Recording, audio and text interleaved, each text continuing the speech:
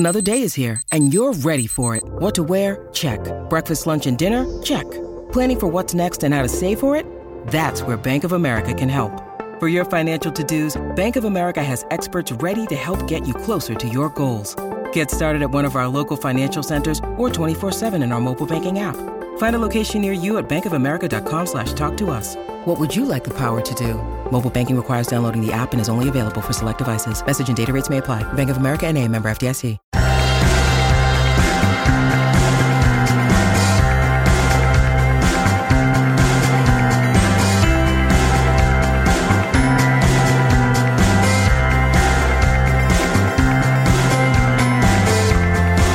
Hello and welcome back to another episode of Beyond the To-Do List. I'm your host, Eric Fisher. This is the show where I talk to the people behind the productivity. This week I'm sharing a conversation with you that I had with Mike Schmitz. If you're familiar at all with the productivity podcast space, then you know that Mike has been on other productivity podcasts. Currently, he does his own podcast, Bookworm, or co-hosts it. And then he also is a co-host of the Focused show that he does with none other than Mac Power users David Sparks. And that's one of my new favorite shows, by the way. But Mike is joining me to talk about the topic of faith-based productivity. Now, before you hear those words and have alarm bells going off in your mind that someone is going to try to convince you to subscribe to a certain religious belief in this episode, nothing could be further from the truth.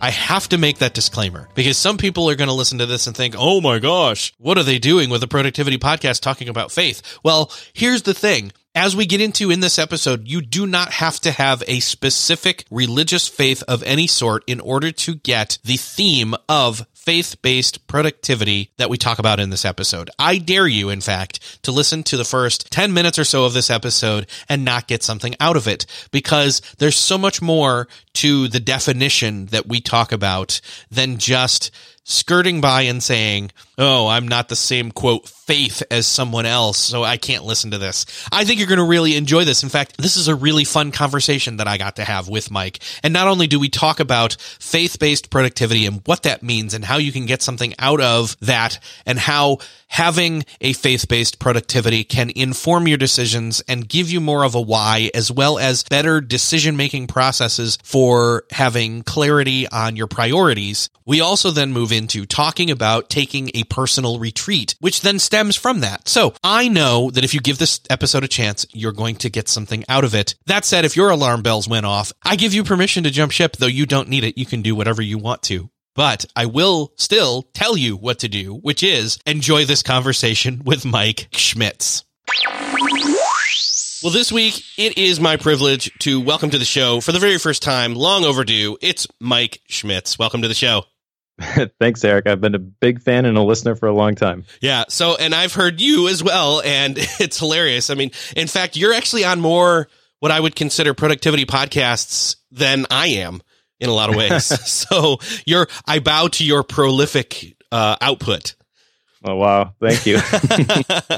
So let's cover that a little bit. So let's see here. Let's kind of do a timeline real quick. So I don't know if this was the first productivity show that you were involved with, but obviously the productivity show over at Asian Efficiency. You're not doing that anymore, right? You've got your hands too full at this point. I am not. That is kind of a long story, which I won't get into the details. Sure. But I was let go basically middle of October of last year, which kind of forced me to think through all the things. And at that point, I realized that I have this thing, which I know we're going to talk about with the faith-based productivity thing today, that has kind of been on the back burner, and one of those things where you know you need to do it, but you don't give it the attention that it deserves. And it was kind of a moment of clarity at that point, like, okay, it's go time. And so I've been muscling on that for a long time and getting ready as we record this to launch that pretty soon. But kind of backing up even before that, you know, to answer your question, no, I'm not doing the productivity show anymore. I started Bookworm actually before that because I wanted to develop some podcast skills, and my buddy Joe Bulig and I wanted somebody to hold us accountable for reading more books. You know, I read this statistic that said what separates the top CEOs from the average ones is that they read 24 books a year. Well, that's about a book every 2 weeks. I floated the idea to Joe, hey, how about we read a book every 2 weeks and then record a conversation about it? Yeah. So did that. Zach ended up leaving the Asian Efficiency team, and we were kind of in a spot where, what do we do with the productivity show? And my personality, I'm very introverted, actually. So it was kind of scary for me, but I mentioned to Tan, the CEO, and like, I think I can do it. So I took over, and we grew it from, while I was there, 1 million downloads, like 5 million downloads. Seemed to go pretty well. Yeah. And then the most recent project that I'm doing is Focused with David Sparks, which is a different approach to productivity. If you listen to the productivity show and you listen to Focused, they are two totally different animals. And honestly, Focused is more authentic for me, I believe, because the subtitle is Life is More Than Cranking Widgets. There's a lot of stuff in the productivity space about the efficiency, but efficiency just means that you get to do more work. Yeah. I literally saw somebody, it was Michael Hyatt. He tweeted it out. I don't think it was a quote. I think it was his own tweet. He was saying it. He said something along the lines of, I'm paraphrasing here, but he said, if your focus is efficiency only, then great. There's always more work for you to do. And that's a bad thing. it's a hamster wheel. You can get efficiency is great when you need a little bit more space. But then what happens is that we get that space and we're like, okay, I can go faster. I can do more. I can fill that space. And eventually you get going so fast, and it's kind of like you're on the highway, you're going 100 miles an hour, but there's a car 6 feet in front of you. So as soon as something unexpected happens, it all comes crashing down. And so I kind of believe in faith-based productivity. I believe is kind of this direction too, where the effectiveness, the intentionality, that's the thing that really matters. It's not becoming a little bit more efficient in doing something, but asking the question, should I be doing this thing in the first place? And a lot of the times the answer is no, because we just say, well, we've always done this. So I'm going to find a way to keep doing this and maybe one more thing, Yeah. I'll go start my side hustle. And I'm totally for that. I mean, that's how I got into this space. That's how faith-based productivity became a thing. But you do have to maintain some sort of margin. You have to recognize that you can't just flat out hustle all of the time. And I've got my own definition of hustle. Maybe that's something I want to talk about. Maybe it's not. Definitely. I think it's kind of a misused term in the productivity space. I agree. I think that it's definitely a term that's a buzzword that maybe needs to be analyzed a bit more. We've touched on that in the show in the past. I do want to say though, hustle goes right along with the term free agents, which is what Focused the show used to be named before you were on it, and then I forget who. One, I'm jealous. You get to do a show with Mac Sparky, Sparks, which is just brilliant. He's been on this show twice. I'm a long time Mac Power users listener. So when he started coming out with other different shows, I thought, oh, this is good. But when Free Agents was just Free Agents, I thought, this isn't necessarily my thing. And so I'd kind of keep tabs on it, but I wasn't all that interested in it. And I kind of missed the first month or two where it transformed into Focused. But as soon as I saw that it did, I thought, oh, and then it quickly became honestly one of my favorite, if not my favorite productivity shows that's out there. So you can tell Mac, you can tell David that I said that, but regardless, I love the show and I love what you're doing over there. And so it's about time you finally came on. But what's funny is faith-based productivity, and actually I'm going to start this off. I read this to you prior to the recording, so I want to get into this here, and I probably even hinted at this in the intro, which hasn't been recorded yet, so that's very meta. It's like a Back to the Future kind of podcasting scenario going on here. But where is it? It's okay. So here is an iTunes review. I never do this. There's an iTunes review out there that I think is hilarious and also kind of weird. It says, I've enjoyed several episodes. I think they do a great job.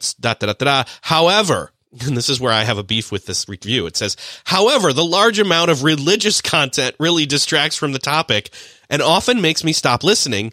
It appears as though some of the hosts are brought in just to share on spirituality and sharing an overwhelmingly Christian philosophy. The content and vision may fit better into another podcast entirely, but distracts from this one. And I read that and thought, what show are they listening to? Because I never talk about this. And, the word Christian has probably come up twice in the totality of this show, only by guests saying it without me prompting it. And even right now, as you and I are about to talk about faith-based productivity and what that means, we aren't necessarily going to evangelize or what's the other word? There's another word where you're trying to convince people to see things from your point of view or become what you are and all of that. And it's like, in no way, shape, or form should anybody listening to this feel like that is what is about to happen or they should get into it. Now, I know some people may be on the same page as us.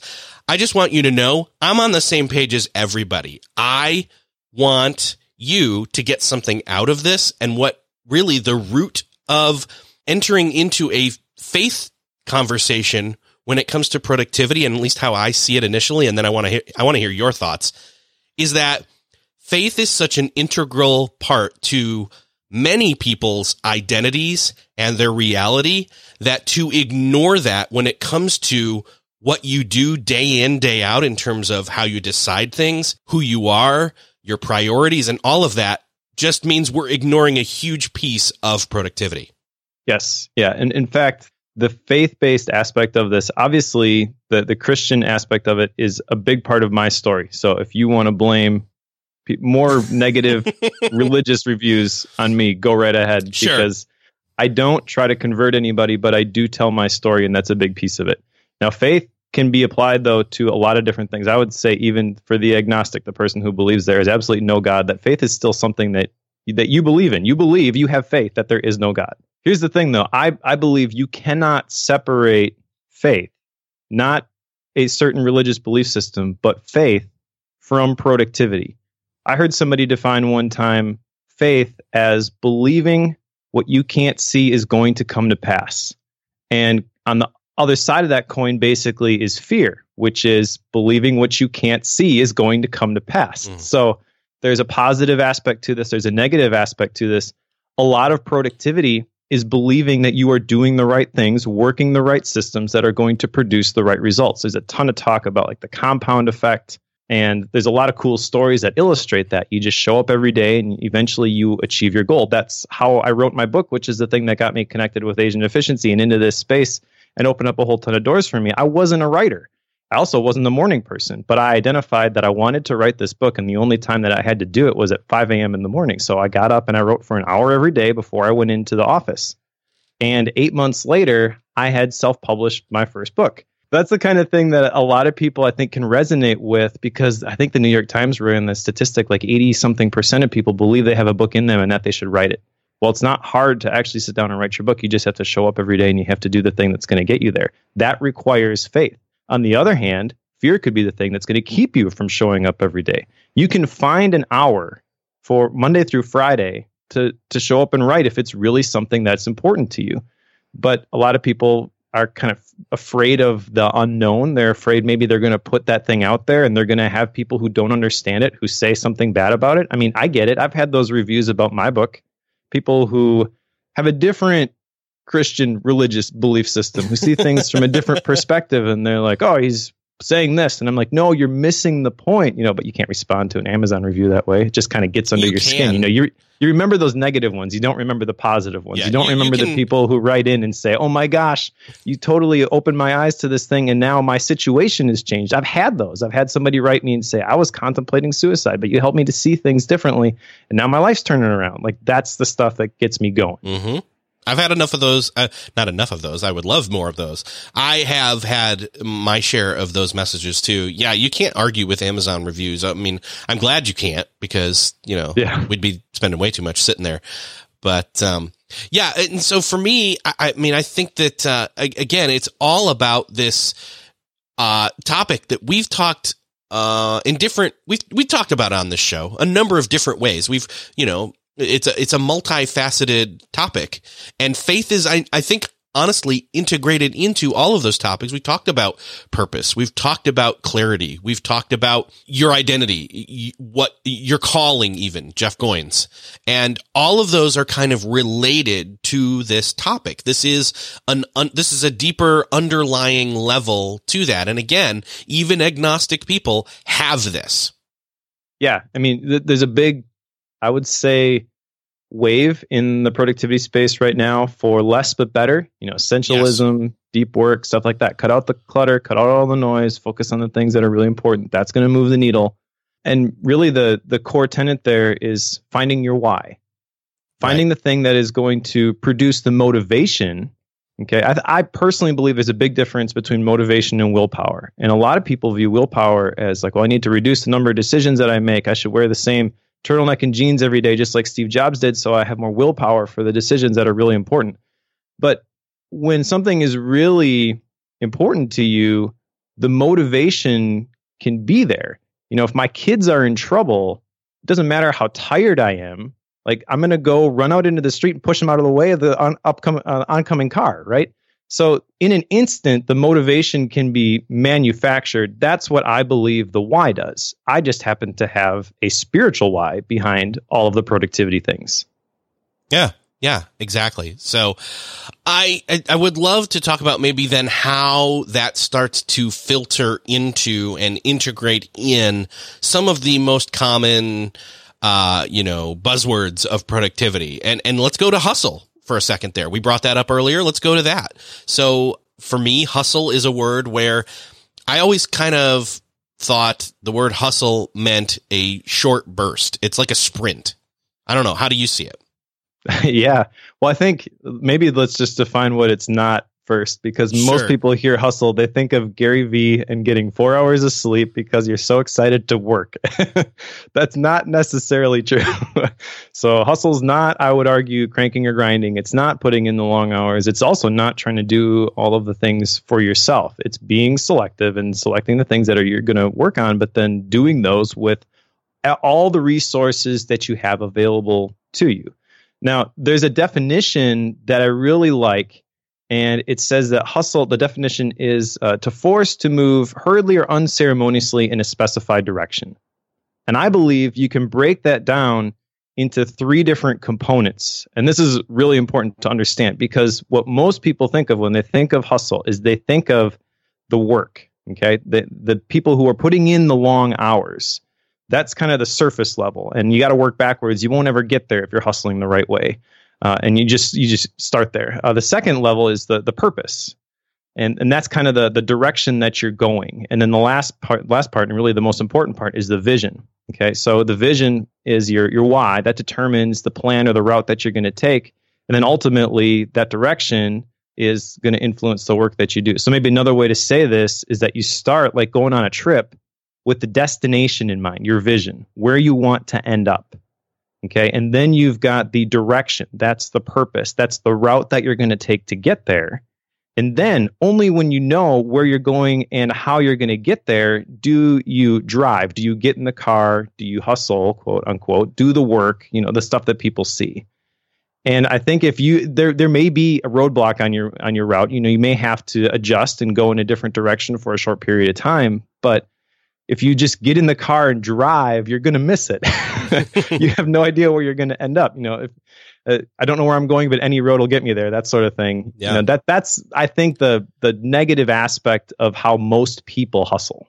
Well, and in your metaphor that we're going with here, the traveling portion of it is then the place where the word efficiency and the enacting of that makes appropriate sense. You don't want to, unless the point of the trip, which again would have come prior to getting in the car and the planning of the trip, unless you're going on a sightseeing trip and you're just going to wander around, the most efficient or direct route, unless again there's 1 or 2 stops you want to make along the way, is the best way. Yes. And to clarify, because I mentioned the Gary Vee thing, and even I think Gary Vee is kind of misunderstood about this, because he has a quote that says, "Real hustle is deploying your energy in an actionable way toward the pursuit of some goal." And this is the thing, like the efficiency is great. You want the trip not to take as long as you think. The problem is, for anything that is worthwhile, you are going to encounter not just 1, not just 2, but probably several obstacles along the way. And at that point, if you're just efficiency minded, you're going to say, this isn't working. I should go back and I should try something else. And there's where there's a fine line, because sometimes, Ryan Holiday, the obstacle is the way. Yes. Just because the thing is there doesn't mean that you should turn around, but figure out how to get around it. Now, there are times when it's just not in alignment. This isn't something that you're supposed to be doing. And that's kind of what I try to do with my course. Like my tagline is help people connect to their calling, discover their destiny, live a life they were created for. You can't just tell somebody that, but you can help them ask the right questions. And in my experience, when you ask the right questions, then the answers can become clear. Most people, though, don't bother to stop long enough to ask the right questions. They just get in the car and they go, and then they run into something, and then they turn around, they run into something else. And so I kind of believe that at some point, it doesn't matter if you are 17 or 67, it's worth pausing and identifying, answering the question, am I moving in the right direction? And if you're not, making the adjustments. A lot of times it's not like a complete, I'm going to change my career, turn around, do something different. A lot of times it's just little adjustments that when you make them, things become easier because things are in alignment, and it's kind of more smooth sailing sort of a thing. I forget who said it. Like the universe makes way for the man who knows where he's going. Like that's true when you really click into alignment, but it takes some effort and some self-study, some self-examination, a growth mindset in order to recognize those things and click into them. So a perfect example of one of the ways that we can get started with hitting pause and stopping and getting clarity is this idea of doing a personal retreat. I love that you, like myself, have the 12-week year integrated into that. For those that have not maybe listened to the episode that I did on that with my friend Jeff C., probably a year or so ago now, let's take a couple seconds here and just say, what's the 12-week year?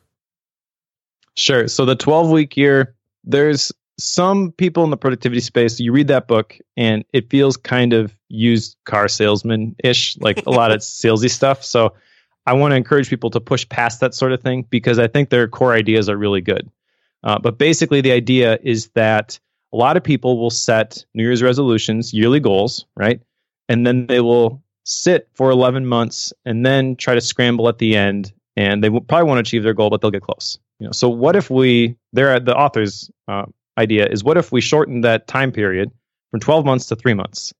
And then we've got this shorter period, which we can sprint. It's not necessarily a marathon. It's a series of sprints. So we can sprint for a shorter period of time towards this goal. Maybe we won't achieve it, but this is a big goal that maybe we would have spent an entire year working on anyways. Now in 3 months, maybe we didn't get all the way there, but we got pretty close. Plus, we have built-in times throughout the year where we can readjust and recognize what are the things that went wrong and make adjustments to the systems so that things become smoother for the next time. And that's kind of been my experience with the personal retreat stuff. I was implementing the 12-week year and it wasn't working for me. And I believed in the system, though. I believed that I was the problem, that I was doing it wrong. The thing is, their model didn't fit exactly the way that my brain worked. So I kind of went to the drawing board and I'm like, okay, so what should I do here? And I came up with this concept of basically taking like an entire day, and I've got a whole system that I follow, and I made a course out of it. It's got a workbook which will walk you through everything. A lot of the concepts are from the 12-week year, but a lot of the things that are in there are not. The types of questions that I ask, the types of exercises that I do to map everything out and identify the habits I want to create. But this is the kind of thing that over time has allowed me to transform from failing every single time gloriously with my 12-week year to being able to achieve my goals. Yeah, man. And I personally, like you, I pushed past the car salesman stuff. I think I've read so many business books, and actually I think you kind of have too for Bookworm, where you kind of push past what the book's structure or framework or whatever is to just really get down into the core nuggets of what the actual learning could be for you, which is going to be different for everybody. But I have a really small mastermind. It's just me and two other guys, and we do the 12-week year. Like we basically go, we meet every week, but we go through each quarter, which is essentially what a 12-week year is. It's like saying, hey, let's just re-gear, let's re-clarify, let's pause, and then we'll walk through each of these 12 weeks, these 4 years in 1 year. That's wrong. It's the other way around, isn't it? It's 3 months. No, that's right. 3 months is a quarter. Yep. I wish I could. This is not a math podcast, so I can make that mistake and it's fine. But But I love the idea that basically, and this is something I think is one of those key foundational things to productivity. It's not just arranging your day. It's not just arranging your weeks or your months or your quarters like the 12-week year is, or even going on a macro level of like your best year ever, like Michael Hyatt. All of those things, beneficial, incredibly useful. But if you're not planning in a retreat, for me, a retreat would be, I mean, I guess what frequency would you go with? For me, I'm thinking probably maybe even once per quarter, like a 12-week year kind of an aspect.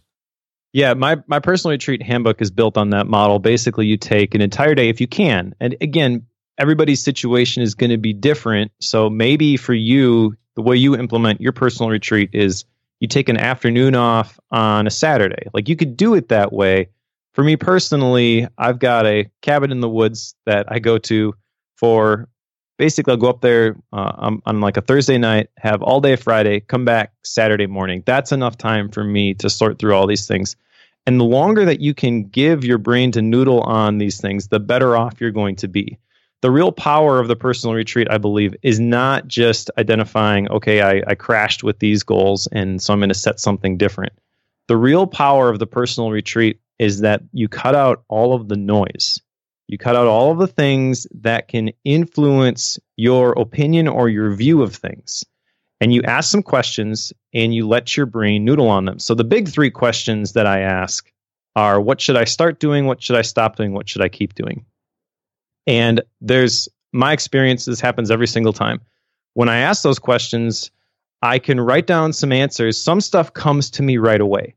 Okay. And usually about after a half an hour, 45 minutes of just thinking about those questions, I feel like, okay, that's probably all I'm going to get. I should move on. And that's the point where I know that I got to dig deeper and just sit there for a while. Because in about another hour, that's when every single time I get my moment of clarity. It's like, oh, I should do that, or I should stop doing that. And that's another thing, is like the whole power of saying no. I make myself stop doing something every single time that I go, because I want to be creating margin for other things that may be more important or better, but I don't want to just try to become more efficient, squeeze them in. You know, I want to constantly be building in that buffer so that if something really does appear in front of me that I really want to work on this, you know, I have the capacity in order to do that. I don't have to rev the engine too hard, because ultimately, you know, if you're going too fast for too long, you're going to burn out. It's going to happen. It's just a question of when. And for me personally, I have some health issues. I was diagnosed with epilepsy when I was 18 years old. And so I'm on this medication that makes you drowsy.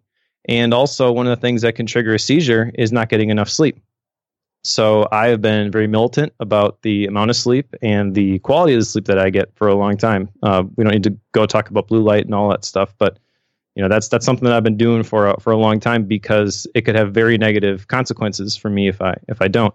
But that's the first thing that tends to be sacrificed at the altar of quote unquote productivity, mm-hmm. Right?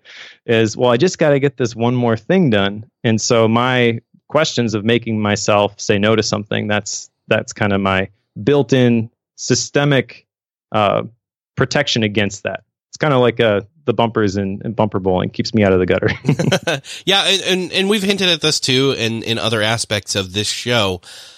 The word productivity, it indicates producing something, and that's great and all. But again, it's all about producing the right things and up to the quality of production that also should be happening. And if you're producing too much or spending too much time producing without, it's like, to go back to the car metaphor, it's like never getting your oil changed. It's never rotating the tires. It's never buying new tires. It's never doing a tune-up, all of those things.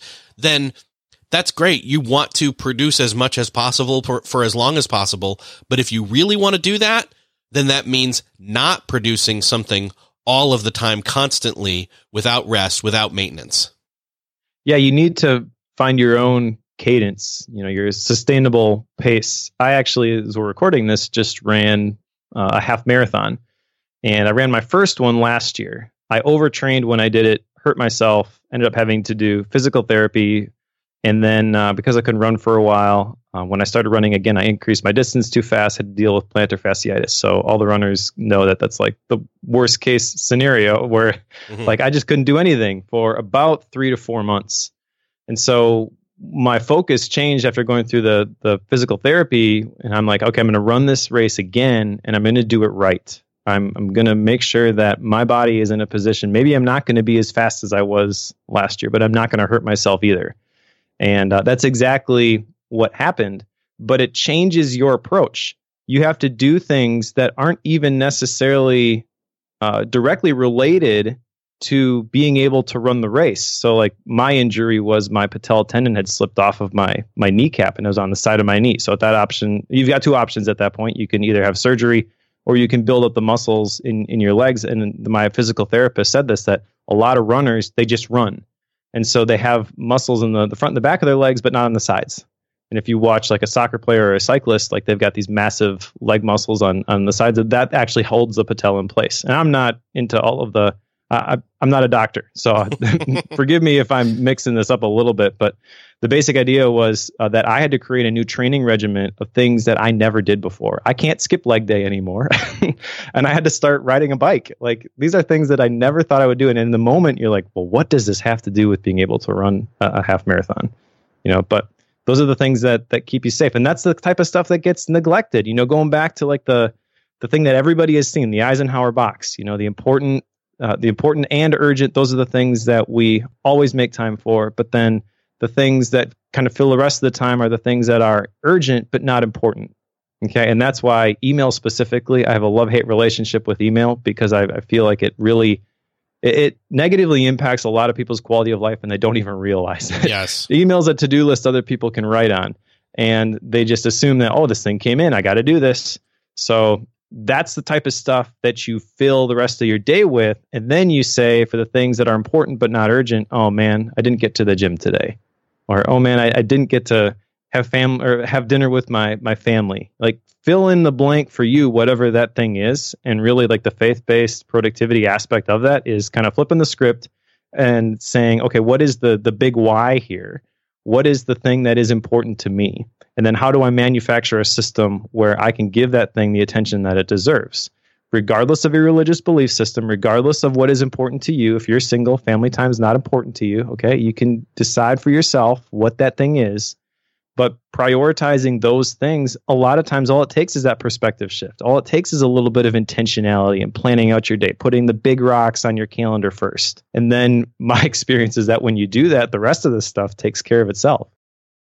Still searching for a great candidate for your company? Don't search, just match with Indeed. Indeed is your matching and hiring platform. With over 350 million global monthly visitors, according to Indeed data, and a matching engine that helps you find quality candidates fast. Ditch that busy work. Instead, use Indeed for scheduling, screening, and messaging so you can connect with candidates faster. I wish I had Indeed when I was in the hiring process in roles in the past, because it is a slow, arduous headache of a process to find the right people. Or, at least it used to be. Join more than 3.5 million businesses worldwide that use Indeed to find and hire great talent fast. In fact, in the minute I've been talking to you, 23 hires were made on Indeed, according to Indeed data worldwide. And listeners of this show will get a $75 sponsored job credit to get your jobs more visibility at Indeed.com/to-do list. Just go to Indeed.com/to-do list right now and support our show by saying you heard about Indeed on this podcast. Indeed.com/to-do list. Terms and conditions apply. Need to hire? You need Indeed. What's something that works so well, it basically feels like magic? For me, I'm thinking air conditioning, noise canceling headphones, definitely. Meeting free Fridays? What about selling with Shopify? Shopify is the global commerce platform that helps you sell at every stage of your business. From the launch your own shop stage to the first real store stage, you don't have to just sell your own stuff anymore. With Shopify Collective, you can curate products to sell from brands you love and give your customers more variety and your business more sales. Shopify is your no excuses business partner. Sell without needing to code or design. Just bring your best ideas and Shopify will help you open up shop. Shopify also helps you turn browsers into buyers with the internet's best converting checkout, 36% better on average compared to other leading commerce platforms, and sell more with less effort thanks to Shopify Magic, your AI-powered all-star. Sign up for a $1 per month trial period at shopify.com/beyond. Again, go to shopify.com/beyond now to grow your business no matter what stage you're in. Shopify.com/beyond. When you need mealtime inspiration, it's worth shopping Kroger, where you'll find over 30,000 mouth-watering choices that excite your inner foodie. And no matter what tasty choice you make, you'll enjoy our everyday low prices, plus extra ways to save, like digital coupons worth over $600 each week. You can also save up to $1 off per gallon at the pump with fuel points. More savings and more inspiring flavors make shopping Kroger worth it every time. Kroger, fresh for everyone. Fuel restrictions apply. So going back into the retreat, what are some of the core questions that, we want to make sure that we ask? I know we kind of went through maybe the first few hours of the retreat. What does the rest of it look like? Sure. I can walk through the process here real quickly. So basically, I start with reevaluating my core values, and these actually don't change for me. I've got a bunch of guiding questions in the course, things like what legacy do you want to leave behind? What are you passionate about? Which, by the way, that's a whole nother rant because passion doesn't mean what a lot of people think it means. Yes, I know. What really makes you happy? What do you value? What do you refuse to do? Things like that. And identifying your core values is extremely important. That's basically your compass for the rest of your life and helps you identify which things you should be saying yes and no to. But that's kind of like the big life picture stuff. We actually have family core values, and I had a graphic designer friend create like a manifesto type graphic, and it's blown up, it's framed, it's hanging on our living room wall. So we see it every single day. And it's kind of a reminder of these are the things that you said that are important to you. So in the heat of the moment when somebody's asking you to do something, we tend to forget those things. Want a constant reminder. So I've ended up identifying the core values, and then I implement a concept which is not original, but it's the wheel of life. Are you familiar with this? Yeah, I believe so. This is where you get all the different aspects of your life. Yep. So this is really powerful for anybody who has never done this. And you can pick your own categories. I've got 8. Spiritual, career and work, love and relationships, health and fitness, personal growth, fun and recreation. That's the one that tends to be really low for me because I tend to just always want to work on a project and I have to force myself to take a break. Social, and then finances. So you rate your current satisfaction in each of those areas on a scale of 1 to 10. It's like a big pizza pie sort of a thing. And what you end up with is like this wheel, kind of like you're familiar with some of those like RPG type games. You got the different characteristics, and as you develop, like the graph or the color thing in the middle gets bigger. That's kind of what you end up seeing with this once you fill it out. But the main idea here is to identify the areas that are causing you the most pain, and then set goals which are going to make a positive impact in those areas. Now, if everything's rosy for you, great, then you can pick whatever areas you want. But people are motivated by two things: the pursuit of pleasure and the avoidance of pain. Pain is the big one. So if there's something that is causing you pain, it's worth taking some time to identify that. That's kind of what the Wheel of Life does. And then from there, I ask the retrospective questions, which maybe if you're going and looking at the previous quarter, things like what did you get done, what went well, what maybe could have gone better, and then what should I start doing, stop doing, keep doing. That's where the majority of the time comes. From that point, that's basically like the first 4 hours. That's my morning. Then I'll break for lunch, and I'll actually set some goals based on the areas that I want to address in the Wheel of Life. And there's not a whole lot of crazy science behind this. It's just picking the goals that you want to achieve and then breaking them down. So maybe what are some milestones that you could hit? And then what are some daily tasks or habits that you could create that are going to get you there? Let me just give you an example. I wanted to grow my email list. Okay, so that's my goal. Grow it to 1,000 members, subscribers. And then the milestone that I want to hit is I want to release a newsletter every week. Okay, well, what's the habit I have to create if I'm going to send out a newsletter? I've got to show up and write every day. So you can identify your own goals, milestones, that sort of way. I've got a template for planning my perfect week. I call it my perfect week. This is not something I fill out every single week, just kind of like my ideal. Again, putting the big rocks on there first. So I want to make sure I get to the gym. That goes on this grid that I've got. And I slot all of the things on there that are important to me. And then that kind of directs how I would plan my day. I don't actually get to the point of planning my day in the personal retreat, but by the time I'm done by setting my goals and kind of outlining my perfect week, then I kind of know what a win looks like. And so when I sit down to plan my day the night before, every day after that, I'm writing out those goals for my personal retreat by hand because I want that to stick. I want it to be front of mind.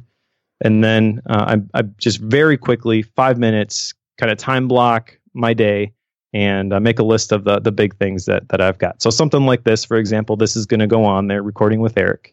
But I might also have just like a 3-hour block where I just put I'm at working from home, or I'm going to be writing, and then maybe I've got a task listed on the right side of my sheet. Maybe I don't. It kind of depends on the mode that I'm in. But basically, I put enough structure to keep me moving in the right direction without a whole bunch of detail, because I don't want to get so focused on the tasks or the trees that I miss the forest. And I assume that you did say you like take a break for lunch and things like that. I've got two kind of logistical questions here for people that are trying to figure out how they would do this for themselves.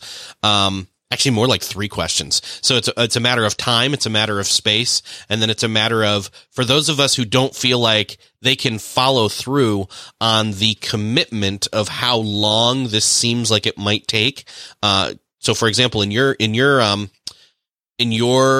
ideal scenario, you're going to a cabin. You're going like on what you said, Thursday night, I think. Yep. And then you've got Thursday all day Saturday morning. Yeah. And then you've got all day Friday and then coming home on a Saturday. And so number one, the time issue, do you feel like this could be done in a more compressed way to get somebody, to shoehorn into it, where it's like at least trying it on a smaller scale to start with, time-wise would work for them, or is that just not even worth it? Yes, it totally is. The concept behind the personal retreat is, in addition to using the 12-week year framework, is implementing the concept of thinking time, maybe is the best way to describe it. But it's really just creating the space for your brain to think about whatever problem you're trying to solve. Okay, and so I've got a specific structure that I use. You could modify this to answer whatever questions you want. I think Cal Newport would call this a walking meditation or a productive meditation, where you're not working on the task, but you're just thinking about it. You could apply it that way. If you like my format, but you don't have an entire day, the thing that I would start with would be asking those 3 questions. What should I start doing, stop doing, and keep doing? You will be very surprised at the clarity that you get if all you did was answer those questions and gave yourself a couple of hours for your brain to kind of unpack those. And that's the secret, though, is that you need to get out of the place that you normally are. You have to go someplace different, and you have to go someplace quiet. So if you're going to go do your personal retreat and you have your phone in your pocket and you left notifications on and you're responding to emails in between thinking about these things, you've sabotaged it. You need to really disconnect and allow your brain to be your brain, and not, this thing that we've trained it to be, where it's constantly trying to keep things in short-term memory. Like, just release all of that stuff. Don't worry about what's going on in your inbox for a couple of hours. You're going to be okay, I promise. And then just let your brain do what it's designed to do. And the clarity that comes from that provides a lot more, I would argue, provides exponential returns, even if it's just over the short term. Maybe it's just, a couple of weeks. But especially when you do it on a quarterly basis, I think, like, if you can make some adjustments that are going to save you from doing some things that you shouldn't be doing, how much time is that going to save you over the next couple months or the next couple years if you never took the time to identify whether that's something that you should be doing? That's kind of the goal. Yeah. So you can do it on compressed time. If you can figure out then taking longer with it, you can do it in almost like an interval or like you said, you'll take a break and go for lunch. And my idea here is, say you don't have a cabin.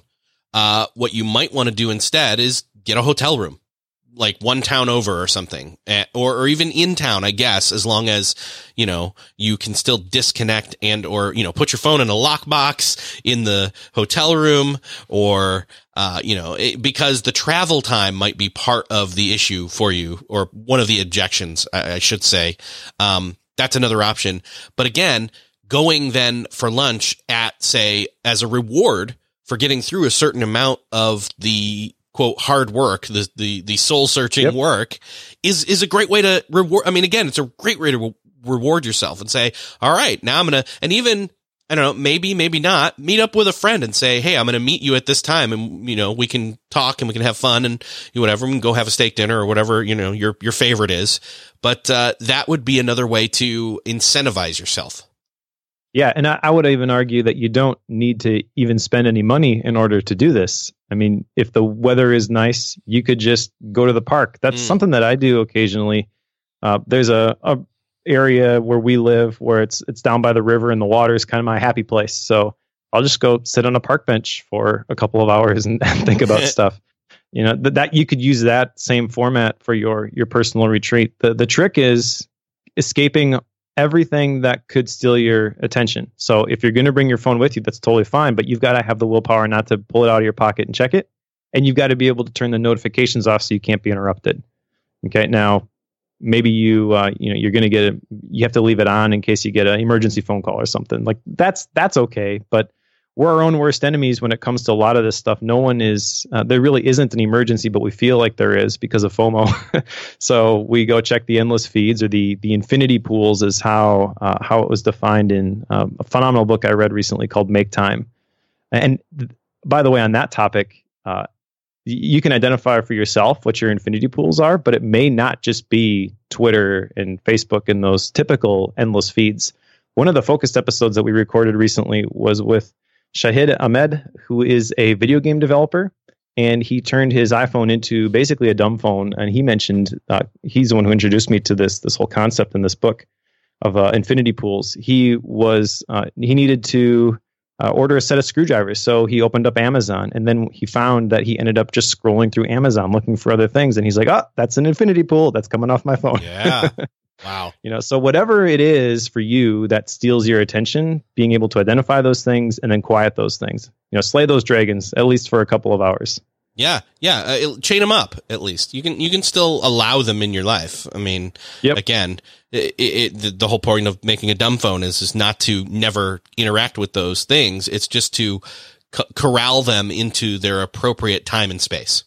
Yes, exactly. The right thing at the right time. And that's something that I've done. Like, I don't have email or social media on my phone. I have both of those on my iPad, but I don't want to, because the phone is the thing that I always have with me. I don't want the ability to pull that out and go check those things anytime, because I want to break that habit. The most recent focused episode, we interviewed saxophonist Bob Reynolds of Snarky Puppies, and he mentioned that he had this moment of clarity that he doesn't want his son to remember dad as the guy who always had the piece of black metal in his hands. Mm-hmm. So that's the kind of thing I want to avoid. But if I'm at home, the iPad is a great device for those sorts of things, and just changing the location and the mode that I approach the device with, that's enough for me to make sure that I'm intentional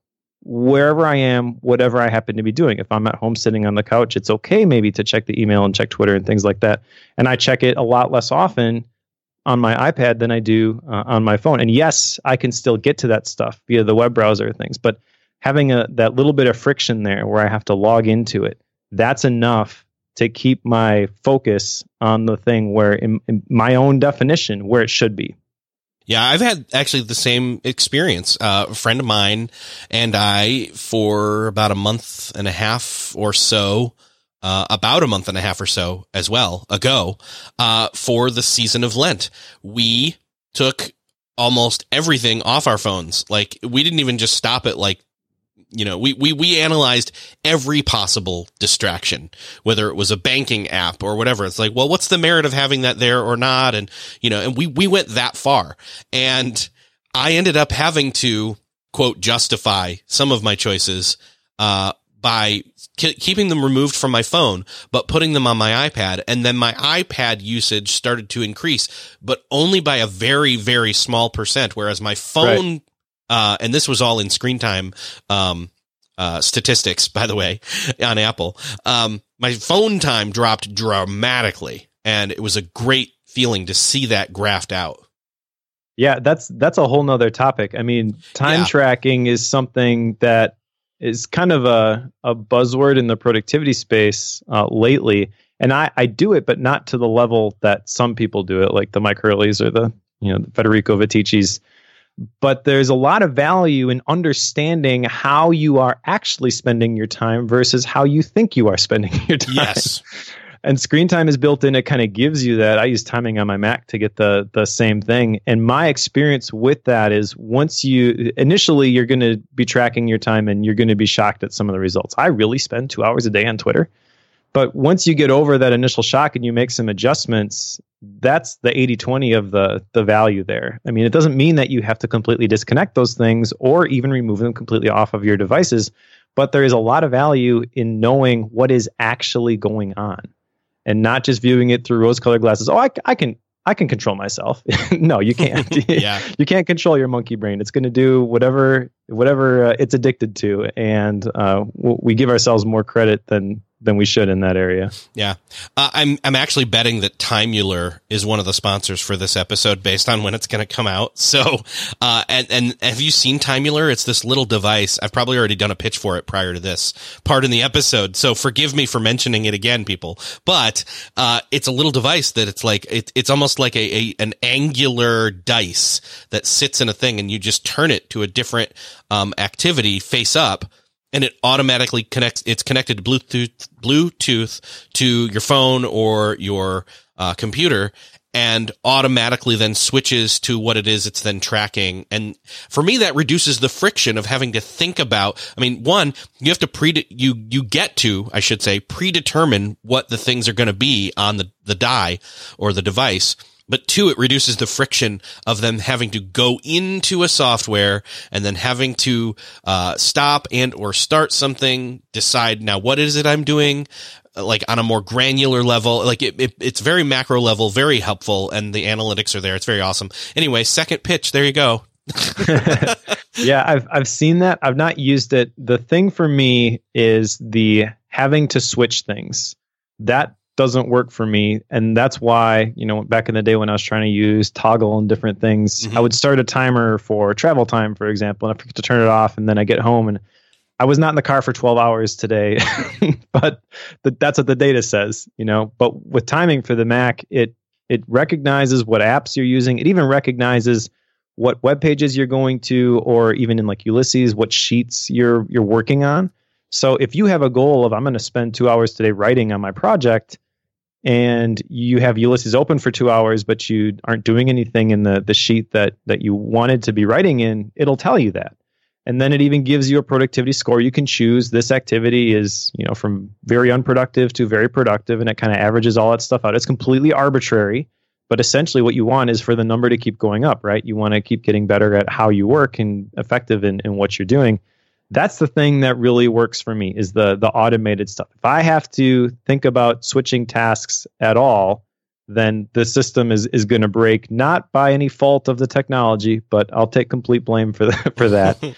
And that's really like with timing, for example, why it's so great is let's just go back to the Timular thing. Okay, so you flip it over, you're working on a task. At some point, you're probably like, I should probably go check Twitter real quick. Okay, so you go there, and then you look through something, and then maybe I'll check Instagram. Okay, so you were only going to take a couple minute break in your 2 hour time block, right?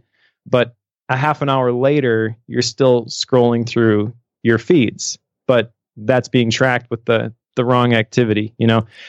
that's what a lot of people do, and myself, like I'm terrible at that. So Sure. I want, one-to-one representation of this is how I'm actually spending my time. If I could get that for everything that I do, that would be great. And that's really kind of at the heart of the personal retreat too, is the recognizing the way things really are, being able to get, how does Sam Carpenter put it, above and slightly outside your situation. Change your perspective. When you change your perspective, you can see things with a lot more clarity. Vision is not just being able to see what's right in front of you. It's being able to see down the road. It's being able to see the periphery, seeing the big picture. And that's where a lot of this like quantified self stuff for me is really helpful. I don't go crazy with it. I'm not tracking all the calories that I'm eating, but I do think that this is a great use of the technology, the health app from Apple, and the Apple Watch is kind of the thing that got me running, got me in shape, because I don't have to think about it. It's just right there. And I think that's the best use of technology, is being intentional about it. How is this going to help me achieve the goals that I want to set? Not just, I better use this because it's new and shiny, or everybody says this is so awesome, but asking the question. Cal Newport kind of makes this case in digital minimalism. Like, what is it doing to me? And is that okay? And by the way, you could apply that to just about anything. I think Jim Rohn mentioned that about the people that are in your life. Ask yourself the question, who are the people that are able to speak into my life? What impact are they having on me? What are they doing to me? And is that okay? That can be humbling when you ask those questions. But when you do ask those questions, that's when you have the power to change. That's when you have the power to, maybe it is a difficult conversation to talk to somebody close to you and be like, you know what? You've been really super negative and I can't have that in my life right now, but I've had to do that.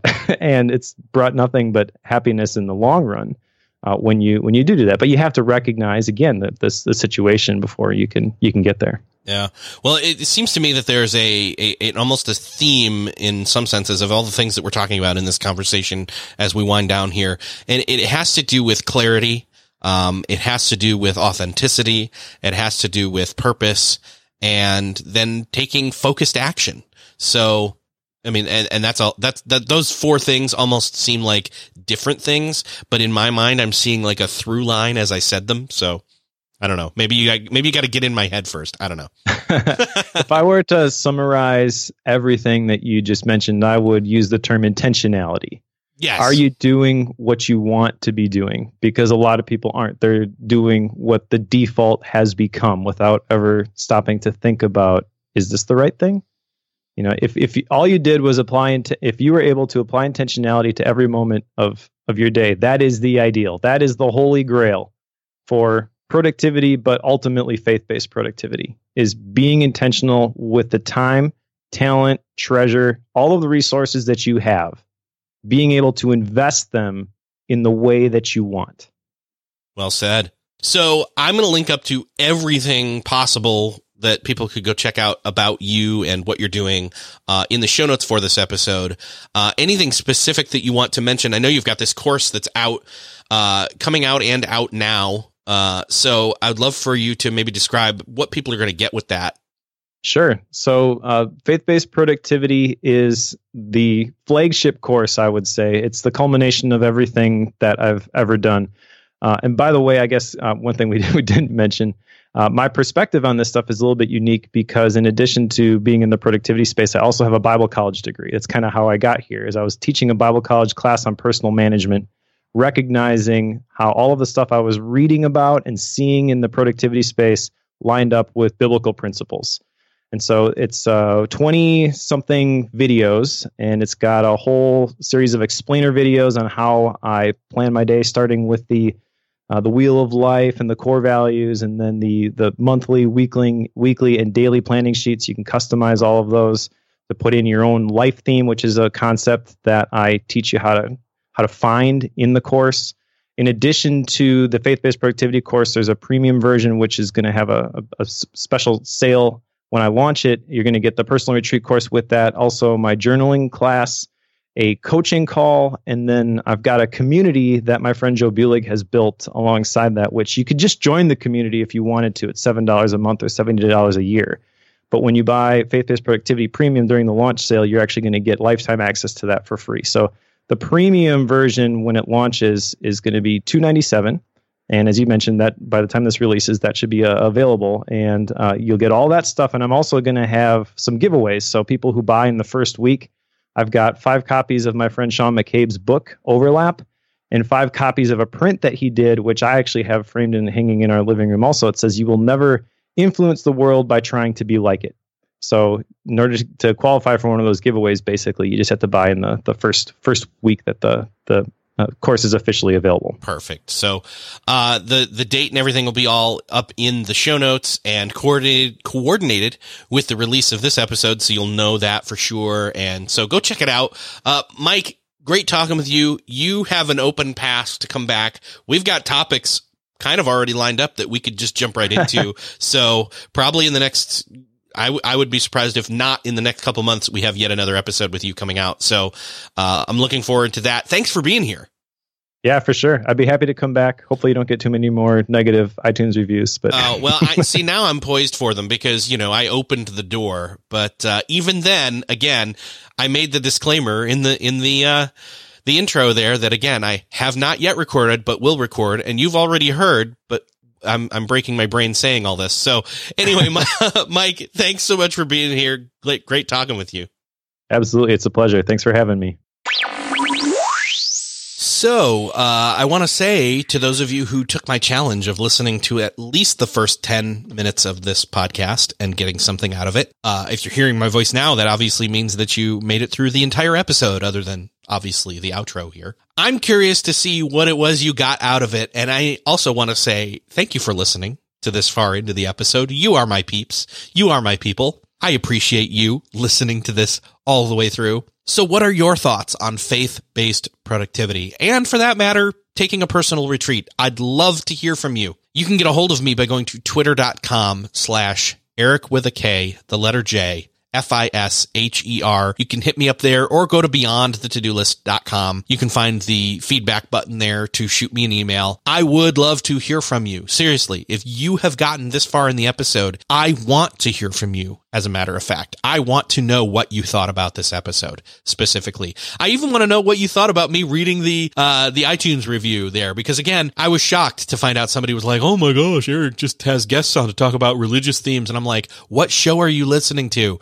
That's seriously not this show. So anyway, I do hope that you got something out of this, and I would love it then to do me the quick favor of passing this on again to somebody, or everybody for that matter, but specifically somebody that you know would benefit from hearing this episode. That is how this show grows. If you enjoy this show, sharing it, and by the way, so many of you do this already, I super appreciate it. I am so thankful for you doing that. Do it one more time. Share it with somebody you know needs to hear about this conversation, and then let me know that you sent them. And thanks again, really, I mean it, for listening. I really do appreciate it, and I really do want you to reach out to me. I would love to hear from you, and I just want to let you know that I'm super appreciative. I've got a bunch more episodes coming down the pipeline that are awesome, and you're going to love them through the rest of the summer and even then through the rest of the year. So thanks again for listening. I mean it, and I will see you next episode.